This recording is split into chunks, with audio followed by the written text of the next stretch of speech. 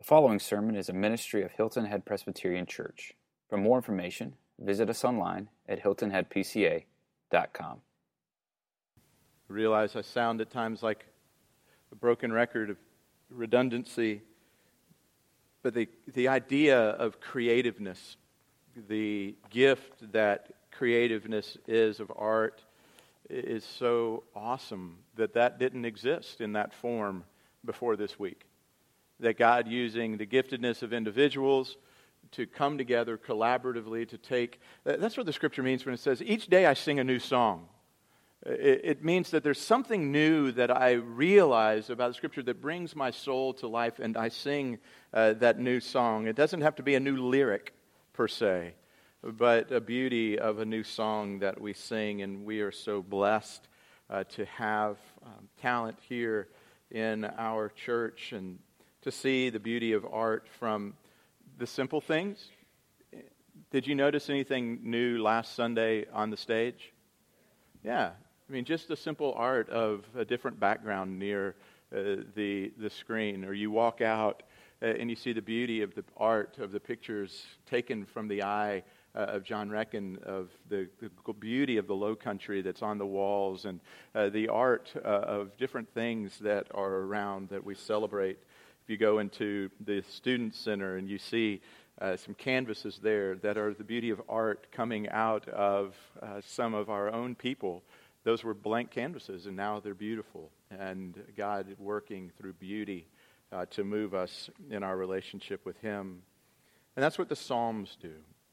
The Psalms move us in beauty and in artistry and imagery and metaphor, in simile and all of that. It moves us to understand who God is more profoundly. It engages a different part of our soul. One person, I don't remember who it was years ago, I heard said that for the artist it's like a second soul, that there's a different way that the artist sees the world and portrays the world and expresses truth within the world. And the art and the beauty and the tapestry of the Psalms tap into and take the deeply profound theological truths that we have. If you remember, a number of weeks ago, we talked about how the Holy Spirit is the music of the gospel. It takes the lyric and brings it to life. And that's a bit of what the Psalms do. They bring it to life.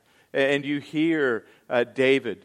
Now, as we come to Psalm 62, you hear David calling out for the Lord, preaching to others, preaching to himself, coming to God. Last week we looked and we saw David coming in Psalm 19 to the knowable God. That God is a God who made Himself known to us both in creation and in and through His Word. So this week, what a beautiful week here, because you could go out onto the beach in the evening and simultaneously look over your left shoulder and see the glory of a sunset with all the beauty of the purples and oranges that were there, and looking out over the ocean and seeing the full moon rising at the same time, and recognizing God holds them together. That art didn't exist until God spoke into nothingness and said, exist. Reflect my glory in creation. As the thunderstorms rolled through and you felt the power of God and sensed it as it's all there. I sat in my backyard and the hummingbirds were around and just fascinated by them. And it made me go, what an awesome God. That He created these little suckers who are weird looking and mean and dangerous seeming, but God, that's so great. And it drew me, not because I'm a pastor. It drew me as a Christian, as a follower of Him, to His Word to go, I want to know more about this God. Because I can know something about Him in creation, but I have to go to His Word, His special revelation, His divine giving of us of Himself, to go, oh, you're more than just the creator of nature. You're the King of all things and the Redeemer of my life. And that's what David was moving now. A same writer, same person, David, who could articulate the beauty of creation and the beauty of God's Word, now comes, and some have called this a psalm of lament. of pouring out your heart before God. It's been called the alone psalm or the only psalm because within this psalm, the Hebrew word ach, ak, is repeated 5 times, 4 times as applying to God. The word that you see in your English translation, alone and only, are actually the same word in the Hebrew. And it says, God alone is this. God only is this, saying that everything else isn't this. There's an exclusivity to the person and work of God, and especially in and work of Jesus Christ. So we come to this psalm and we don't know the context. I don't know what David was going through, but I know this much. He was going through something and he was tired. Because he says to the Lord, how long? You ever said that? How long? How long is this going to go on? I'm tired. How long am I going to experience this? David was experiencing it. Maybe it was the battles with Absalom. Maybe it was the revolts and the revolution. Maybe it was just the pain of a father. I can't even imagine that pain. Even a revolting son, a father who finds his son dead and buries his son, and the agony of suffering over the course of time, that he comes back to the Lord and goes, how long? How long is the enemy of death going to assail me? How long? Maybe it was when he was early on in his ministry and Saul was assaulting him. And he's going, how long, O Lord? How long is this going to go on? I need your help. I need your strength. I need you to remind me of some things. And this is what comes out of David's heart, given by the Lord to him to bring and to preserve for us. So if you have your Bibles, would you turn with me this morning to Psalm 62? You've heard it. Now, this is the third form. We wrote the prayer from Psalm 62, the song that was sung from Psalm 62, and now reading actually Psalm 62. So hopefully you're getting a little bit of what we're trying to do, of wanting to make sure that we see the onlyness of God. This is the word of the Lord. To the choir master, according to Jeduthun, a psalm of David. For God alone my soul waits in silence. From Him comes my salvation. He alone is my rock and my salvation. My fortress, I shall not be greatly shaken. How long will all of you attack a man to batter him? Like a leaning wall, a tottering fence, they only plan to thrust him down from his high position. They take pleasure in falsehood. They bless with their mouths, but inwardly they curse. Selah. For God alone, O my soul, wait in silence, for my hope is from Him. He only is my rock and my salvation, my fortress, and I shall not be shaken. On God rests my salvation and my glory, and my mighty rock, my refuge is God. Trust in Him at all times, O people. Pour out your heart before Him. God is a refuge for us. Selah. Those of low estate are but a breath. Those of high estate are a delusion. In the balances they go up. They are together lighter than a breath. But no trust. Put no trust in extortion. Set no vain hopes on robbery. If riches increase, set not your heart on them. Once God has spoken, twice I have heard Him, that power belongs to God. And that to you, O Lord, belongs steadfast love, for you will render to a man according to his work. This is the word of the Lord. May He add His blessing to the reading and to the hearing of it. Amen. And so we come this morning, and the psalm breaks out nicely into helping us understand what David is doing. David addresses God. He addresses his enemies. He addresses his own soul. He begins to preach to the congregation and then goes back to speaking to God and about God. And we see this interplay and this interchange that's taking place. And what we find and what we're going to see here is a very simple outline. One and foremost, there's a problem. David highlights for us that there is a problem. And then what we find in life, and it's constant in life, that when we face a problem, our culture and the world offers a counterfeit solution. So there's a problem, and then there's a counterfeit solution that is presented for us and is exposed, as you would in this scripture. So there's a problem, there's a counterfeit solution, but then he gives the true solution or the true source, and then gives us the fourth thing, how to appropriate that. So there's a problem, a counterfeit solution, the true solution, and then how do we appropriate these truths into our own lives and to what end? So first, the problem. And the problem is very simply this. We have an enemy trying to destroy us. That's what David said. There's an enemy trying to destroy us. In his world, he was specifically talking about there were people. There were an unnamed group. He speaks of the they. How long will all of you attack? And in the Hebrew, it's really southern. How long will all y'all attack a man to batter him? He's speaking to a large group. He's saying, how long will you do this? How long will this group of individuals, this entity, how long will it attack a man to batter him? Like a leaning wall, a tottering fence. They, we don't know who the they is, they only plan to thrust him down from his position. They take pleasure in falsehood. They bless with their mouths, but inwardly they curse. So the first thing that we see within the problem is that we have an enemy. David had a specific enemy. But what David was pointing to, and the Lord is pointing to in this psalm, is it alludes to the greater problem that the New Testament brings and explains. That says this, yes, the evil one is alive and well, and his purpose is to destroy you. When God spoke to Cain in the garden, he said, Cain, be very careful about what you're thinking about doing in your heart. Cain, I already know that in your heart, that anger, that seed of murder has now had fertile ground upon which to grow, and it is going to sprout forth, and it's going to murder your brother. So be careful, because the evil one is there. Your enemy crouches, it hides itself, but it's still an enemy.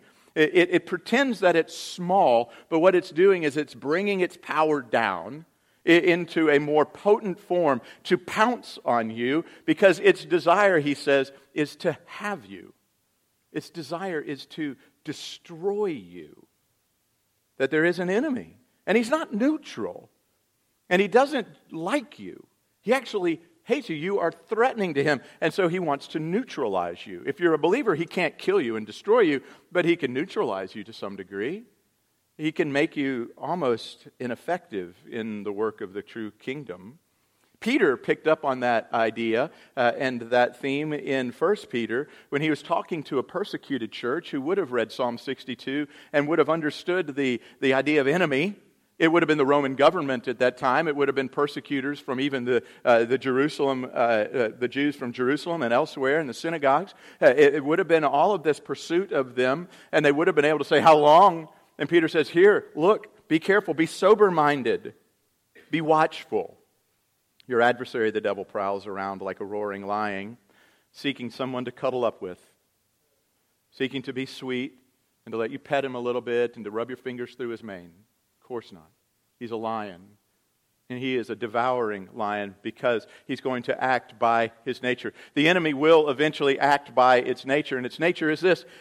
It has its desire for you, to devour you, to eat you, to consume you, to crush you and destroy you. That's what Peter was saying. And then Paul was explaining it a little further. Paul said, yes, and it can take the form of humanity. It can be a human being who's attacking you. It can be a government that's attacking you. It can be persecution in those ways. But here's the real battle. Our battle is not against flesh and blood. For we do not wrestle against flesh and blood, but we wrestle against the rulers, against the authorities, against the cosmic powers, against the present darkness, against the spiritual forces of evil that are in the heavenly places. He's saying there is a battle that is raging on. Folks, it is not just the paranoid who think that somebody is out to get them. There is an enemy. But we live in a Western culture, an enlightened culture, an American culture, which says there is no spiritual dynamic, there is no reality out there, and that is one of Satan's greatest victories, is to convince the Americans and the American church and the Western mind that there is no evil, that we're okay. But folks, the reality is this: if this is God's revealed word, and it is, and it says there's an enemy, guess what? There's an enemy. And you know what enemies do? They try to destroy the people they hate. And that's what this one is. We have an enemy, and what we also know in this psalm is not only do we have an enemy, the problem isn't just that we have an enemy, the problem is that we're a vulnerable victim. Isn't that great? Good morning, you're a vulnerable victim. You're susceptible to attacks. Your defenses have holes in them. You can be breached in this way because, look at it, David is tired. I've already said it a couple of times, but David's tired when he says, how long? That's not just, how long? How long? But more of that deep, how long? Have any of you all ever felt that way or feel that way today? Of how long? How long is the assault going to go on? How long am I going to have to constantly fight the same battle? How long? How long? God, how long? So what we find is we're a tired victim. We're a tired person. We're tired. And when we're tired, guess what happens? Your defenses begin to get weaker. Because you're just tired. And you know what happens when you get tired? You relate an awful lot to 1 Kings 19. Most of you know 1 Kings 18. Mount Carmel, fire on the mountain. All of this great, powerful stuff happening on the mountain. It's awesome. It's incredible. It's all of this. But guess what happens in chapter 19? Jezebel says, I'm going to kill you, Elijah. And Elijah goes, I'm so tired. I'm tired of God, you doing something incredible, but nothing seems to be changing in the world. The government still is the government. All of this is happening. And Elijah walks out into the desert to what? To die. He goes, he's not suicidal, but he's just at this point of going, God, I'm tired. And I would love to just go to bed tonight and wake up in heaven. My soul to keep. I'm tired. And I can't fight anymore. And some of you relate so well to that. And what you also see about yourself is that you're like a leaning wall and a tottering fence. You don't have a lot of defense left. You're barely holding on. When that wind blows, it just is like this. We were spared, truly spared from the damage of the storm, Matthew. Literally our only damage was the little fence around our trash can was broken. And now it won't stay attached. And when the wind blows, it goes, whoosh, and it opens up. And Lisa looked at me the other day, and she goes, did you move the fence? I was like, nope, wind blew. It's just a tottering fence. It's just leaning. It just flaps. It has no resistance. It's about to fall over. It needs to be shored up. What David is saying is, this is what it's like for us sometimes. What it's like for you sometimes. Do you see the lament? Do you see that part of his heart that you think, I'm not supposed to feel that I'm a Christian, I'm an overcomer, I'm a new creation in Christ Jesus. I am with God and I'm with Jesus and everything's awesome. But it's not. It really stinks, and I'd like to use another word, but I can't. It's just, gosh. And you are lamenting, and that's what David's doing. I'm vulnerable. I'm vulnerable to this enemy because I know I have an enemy. I know I'm vulnerable to this enemy, and oh, great. I also know that this enemy is very powerful because it says he's like a battering ram. That picture is of almost this medieval picture of the men, who would carry the big tree and it'd have the big brass thing on the front and they'd ram it against the gate and they would push against it until the gate would fall and they would batter against it. That's the picture of it, of the battering that's constant. And so you have a constant enemy who's constantly battering against your already weakened, tottering, vulnerable defenses, and he's powerful. And then the only time the word only is used outside of the context of God is here. It said, and he only has plans to thrust you down. And so you find that this enemy is singularly focused. He's very singular. He does not have ADHD, folks. A squirrel runs by and he could care less because he's fixated on you.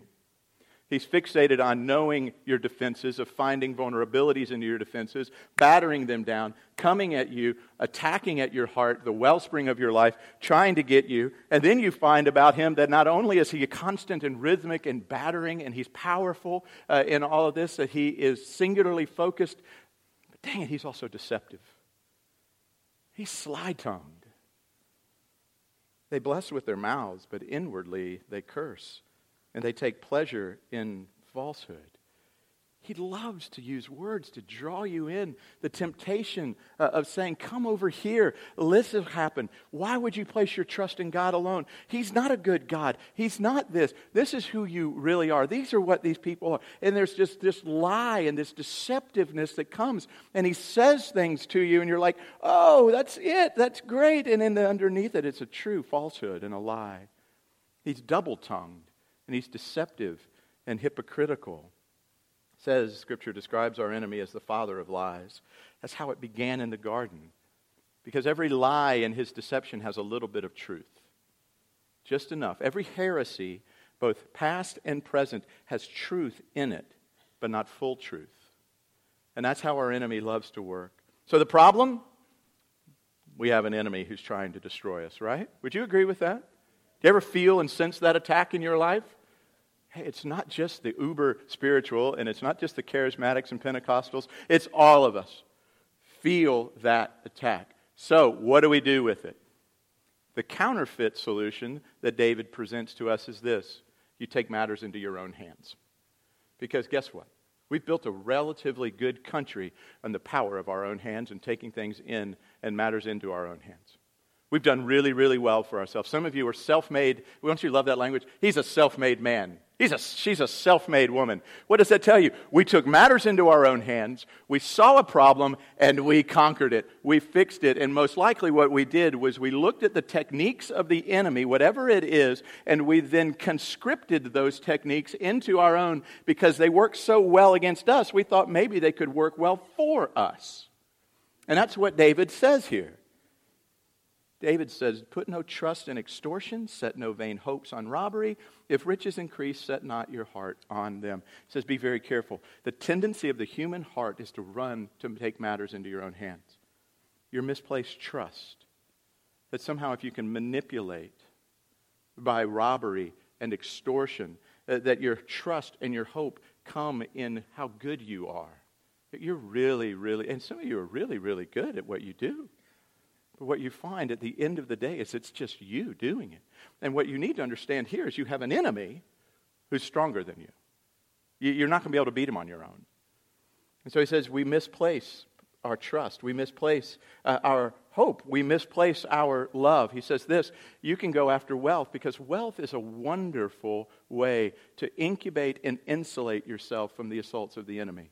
If you just have enough, if you can just go do enough things, if you can just enjoy enough, if you can sip the finest of things, eat the best of things, go and play on the best of things, and then all of a sudden maybe all those things just won't hurt because at least, hey, here's what you look at, you go, my life stinks. If you're honest, you go, my life, but dang, I've got a good house. My life is a wreck. But man, my family is awesome. I drive a sweet car. I've got a couple of commas in my net worth. I am good and I am fine. And we place this pose on ourselves and we go, it's okay. I'm just going to work harder. I'm just going to do better. I'm just going to manipulate everything. And what we realize at the end of the day, and some of you are doing that, you're trying so hard that you're running and you're saying this, I'm single, and if I can get married, then I'll find my true identity. That my identity lies in marriage. And what happens when you find two people who are trying to find their identity in marriage because the evil one has battered against their leaning walls and their tottering fences and battered against them to say you are nothing, that you're single, that you have no hope in this life, that you need to get married. When you have two people who are trying to find hope in marriage, it's a tick theology. You have two ticks and no hound dog. You get the picture? You're sucking life out of each other. And you're going, this is going to give me life. And some of you are going, that's your problem. That's what you're looking at your spouse and going, that's you. No, but the reality is this. You manipulate, and you listen to the lie of culture which says if you get married then, but you know what you find out about marriage? It can be the loneliest place. It can be the most brutal place. Because you're looking and manipulating and trying to find your identity in that. Some of you have determined, and some have determined, if I just have a child, because barrenness must be a curse from God. so that if I just have a child, then I will have identity. I can manipulate this. I can move this. I can do something here. By having a child, then I'm going to be significant. By having a child in a family, then. And you know what you do? You place upon that child the very weight of your soul, and guess what you do to your children? You crush them. They were never designed to bear the weight of the soul of the parent, because you've gone to a counterfeit solution. For others, it's in your work. It's in your wealth. It's in the wellspring of the fountains of youth, that somehow if you can just stay looking young and feel young, you will be, and it'll be okay. And we run to these other things. But what we look and find at the end of the day is this, that no human effort is effective. The counterfeit solution is never effective. Listen to verses 9 and 10. Those of low estate are but a breath. Those of high estate are a delusion. In the balances they go up, and they are together lighter than a breath. What he's saying is this: all of your human effort, from the greatest of you to the lowest of you, take all of that together, place it on the scales of life, and guess how much it weighs? It's lighter than a breath. It's not your glory. Interesting word. It is not your glory.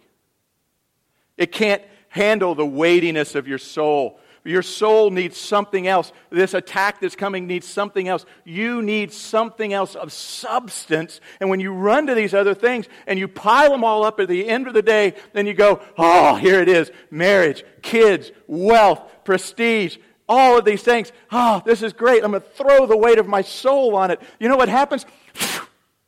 It disappears and you go crashing down. And you look and go, why am I more desperate now than I was to begin with?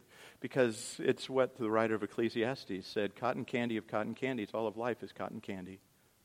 If you go and try to eat cotton candy for substance in life, all you have left is a sticky film in your mouth.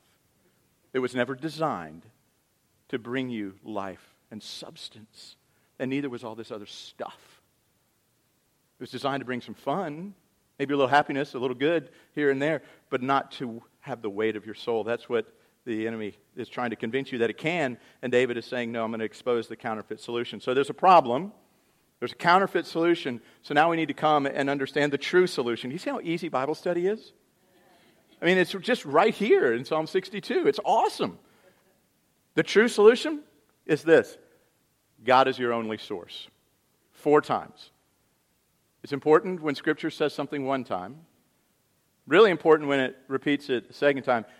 The writer here says 4 times the onlyness of God. Saying God alone, God only, God alone, God only. Why do you think he's saying this over and over? For God alone my soul waits in silence. For him alone, or him comes my salvation. He alone is my rock and my salvation, my fortress. I shall not be greatly shaken. For God alone, O my soul, wait in silence, for my hope is from him. He only is my rock and my salvation, my fortress. I shall not be shaken. On God rests my salvation and my glory, my mighty rock and my refuge is God. Trust in him at all times, O people. Pour out your heart before him. God is a refuge for us, Selah. Once God has spoken. Twice I've heard this, that power belongs to God, and that to you, O Lord, belongs steadfast love, for you will render to a man according to his work. You only, God only, these things. You alone, you only. Why does he need to say that so many times? Because we have a tendency to add something to God. We have a tendency to have a God plus theology. You would never say, I don't want God, but you would say, I'll take God, but I got to have that marriage and happiness. I want Jesus, but I'd also need the money. I want Jesus, but I want my health. I want Jesus, but I want straight A's. I got Jesus. You're not willing to throw Jesus out. You're only willing to add to him. And if you add to him, you dilute him. And if you dilute him, you miss him altogether. What Jesus is trying to say in the midst of this, and God is trying to say in the midst of this, is, what do you think? Only. It's really not rocket science. God alone. And if that means God alone is the place of your salvation, hope, and all of that, what does that mean about every other source? It's not. God alone is this. And look what he says. Here's how, you can't see it really well, but you kind of see the different colors that are on. This is how I study the Bible. Because I look and I realize there's repetition. And so I go and I mark. God is described, God alone is described 4 times as my salvation. And I highlighted it in yellow. He's my salvation. 3 times he's described as my rock. 2 times my fortress, 2 times my refuge, 1 time my hope, and 1 time my glory. God is my salvation. David needed to hear that. David needed us to hear that. God needed us to hear that, hear you. That you need saving is what he's saying primarily in that. You need saving. That means you're in bondage. You need salvation, and you can't do it of yourself. And the counterfeits are never going to work for you. They're not strong enough to get you out of the problem in which you find yourself of wrestling with sin and death, of overcoming this world and the things of this world. So there's got to be one who is my salvation, and God alone is my salvation. Now in the church, here's how that goes. It's Christ alone, not Christ plus your works. Folks, some of you have it this way. It is my works plus Jesus. And here's how it comes out so often when I talk to you. Tell me about your walk with Christ. Well, I'm trying to be a good Christian. What are you going to say to God on that end day when you face Him and He says, why should I let you into my heaven? I'll tell Him that I've really worked hard to be a good Christian. You see, my works and Jesus are my salvation. Jesus is saying, I don't want your works. Your works are like filthy rags, feminine napkins. They're disgusting, and they don't garner you anything, but my works do. Only my works. The Father's not going to go, hey, Bill, thanks for adding to Jesus. He was right around a 98, but your 2% really took us over the top. No! Christ alone, God alone is my salvation. He's my rock. He's that strong place. They lived in an area with a lot of sand. And to build a house, it said the wise man built his house on what? A solid rock foundation. But the foolish man built his house on sand, shifting sand, on things that had no substance. God is my rock. He's my fortress. Really, the word is, He's my wall surrounding my city. He is that which gives me protection at night, encompasses me. He is that place for me. He's my refuge. What a great word to recapture now in today's political environment. You want to know where the idea of refuge cities came from? It's from the Scriptures. For the sojourner, and for the one falsely accused, and for the one who's being chased and attacked, they could run to a place of refuge. And they could come in, they could be safe and protected. And Jesus is saying this. What a mental picture, what a visual picture of David and us running from an enemy who's pursuing us, trying to destroy us. And we run to a place of refuge. And then the walls are closed and we're safe inside. And we can sleep. We can hear the enemy roaring outside the walls, but we know inside these walls we're safe. He's my refuge. He's my hope, not my wish. I'd like to win the lottery. I think it's at a pretty big number now. But that's not my hope. That's just a vain wish. My hope is in the Lord. And He's my glory. Interesting again, the word choice. The word glory is that word kavod, which means He's my weightiness. He is my significance. Remember what it said about humanity and all human effort? But Christ is my weight. He's the significance of my life. He establishes, and when I throw the weight of my life on top of Him, He isn't shaken or moved because He's my rock. He's my foundation. He is all of these things to me. And look at you, catch the constant word in all of these descriptions. 1 word, little word, 2 letters. 1 word, 2 letters. Sounds like I. So what's the word? My. Possessive pronoun. He is my salvation. He is my rock. He's my fortress. He's my refuge. He's my hope. He's my glory. He's not an abstract. He's not just glory, and He's not just salvation, and He's not just a fortress somewhere out there for someone. He's mine. And I need to know that He's mine. Because guess what I know about this life? It's my life. And they're my tears, and it's my broken heart, and it's my crushed hopes, and it's my battles. And I need to know that I have a God who says, I'm yours, and you're mine. And I am this for you, not just for that other person. I am it for you. Isn't that good news? There's been such a movement to make God only intimate that we've sort of swung back to keeping Him up here and holier now. But we need to understand the my.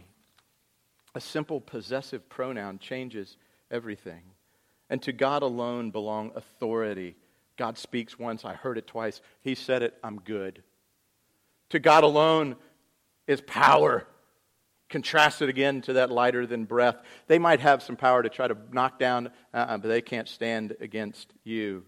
That's why you go to other places in Scripture and you read about the Lord of hosts, the Lord of all of the armies of heaven is on your side.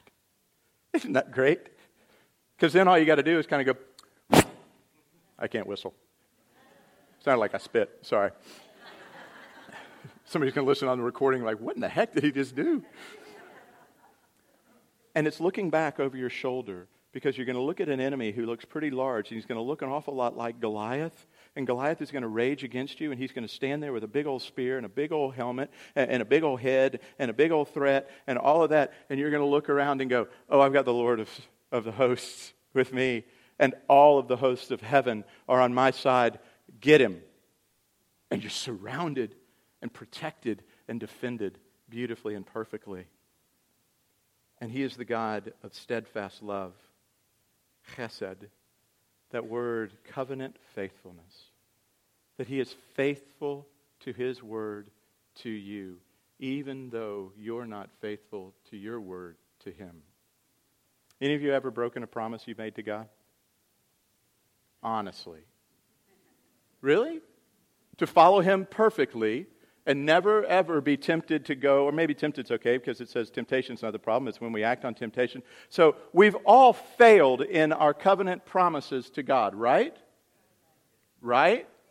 Okay. Trying to find a little common ground with you folks because I know I do. And here's the beauty of what God says to me. Bill, I never break my promise to you. I'm completely covenantally faithful to you. I am your God, and you are my son. I am the one who has redeemed you. I am Boaz for you. I am your Redeemer. I am the one who loves your soul more than anything else, even though you play the part of Gomer in the story of Hosea. God says, I play the part of Hosea. You go prostitute yourself with all those other lovers that are out there, but I'm the one who comes back to you, and I cover your nakedness, and I purchase you back, and I whisper in your ear this, not shame, but this. I whisper in your ear, Bill, just me. Don't pursue other lovers anymore. They've only destroyed you. I'm the only lover who will ever fully bring your heart to life. Why do you run after less wild lovers? Girls in high school and college, every boy who comes to you is offering you love in order to get physical affection from you. And girls will offer physical affection in order to get love. And so what you need to look at in that situation is this. I am not about to give myself to a less wild lover. I've got a lover in heaven who loves me perfectly. And I'm about to lower my standards for you pimple-nosed little boy. No, I'm more than that because I know who my God is. And then as an adult, you're going to look around and your corporation and your friends and all of it are going to say, come pursue me. Come after me, and you're going to know, why would I prostitute myself after you? Because I know who I am. And so our response is this in the middle of it, and we'll end here. We pray, we trust, and we wait. David says, pour out your heart to the Lord. That's what Psalm 62 is. It's a prayer. He's pouring out his heart to the Lord. And again, I say this I want you to feel a commonality. Are any of you, or have you been tired in the midst of the battle of this life? Any of you? Have you been honest with God about that? Or have you bought into some lie that says, I can't say that? David says, pour out your heart. Even like in Romans, when Paul said, with groanings too deep for words, sometimes the best prayer that you have is this prayer. Oh, I'm tired. There have been moments in my life when everything is so heavy that all I can do is weep before God. And you know what He does? He translates it into the groanings of my heart. And He comes to the beauty of His Spirit. He says, Bill, let me come near to you. Let me now pour myself out onto you. Thank you for pouring yourself out onto me. So we pray, we pour ourselves out, and we trust in Him. We trust, we say, I am going to displace my trust from everything else, and I'm going to place my trust actively on God. and then I'm going to wait. I'm going to let God be God. David says it twice in here. Interesting, one time is descriptive and one time is prescriptive. The descriptive says, oh, my soul waits. And you go, oh, that's awesome. My soul waits. That's not my soul. Then David says, not mine either. Soul, wait on God. Imperative with an exclamation point in verse 5. So he preaches to his heart, soul, you wait on God. You're not God, so you don't get to determine the time. You trust Him, you pour yourself out to Him, and you wait on Him because He's a faithful God. And then at the end of the day, you're not going to be greatly shaken. Interesting word addition there, isn't it? Doesn't just say you won't be shaken. It says you won't be greatly shaken. There'll be a shaking. Cancer, it shakes you. Death, it shakes you. Divorce, it shakes you. Addiction, it shakes you. Old age, it shakes you. Senility and dementia, it shakes you. Decisions and things in this life, they shake you. But you're not greatly shaken. Because your foundation is upon something greater than this world. And it says you will be sort of shaken, but you will hold fast. You'll make it to the end. Isn't that good news? Wouldn't it be great to be honest with God? Your prayers should be honest. And they should include some lament from your soul that looks to God only for your help. Let's pray.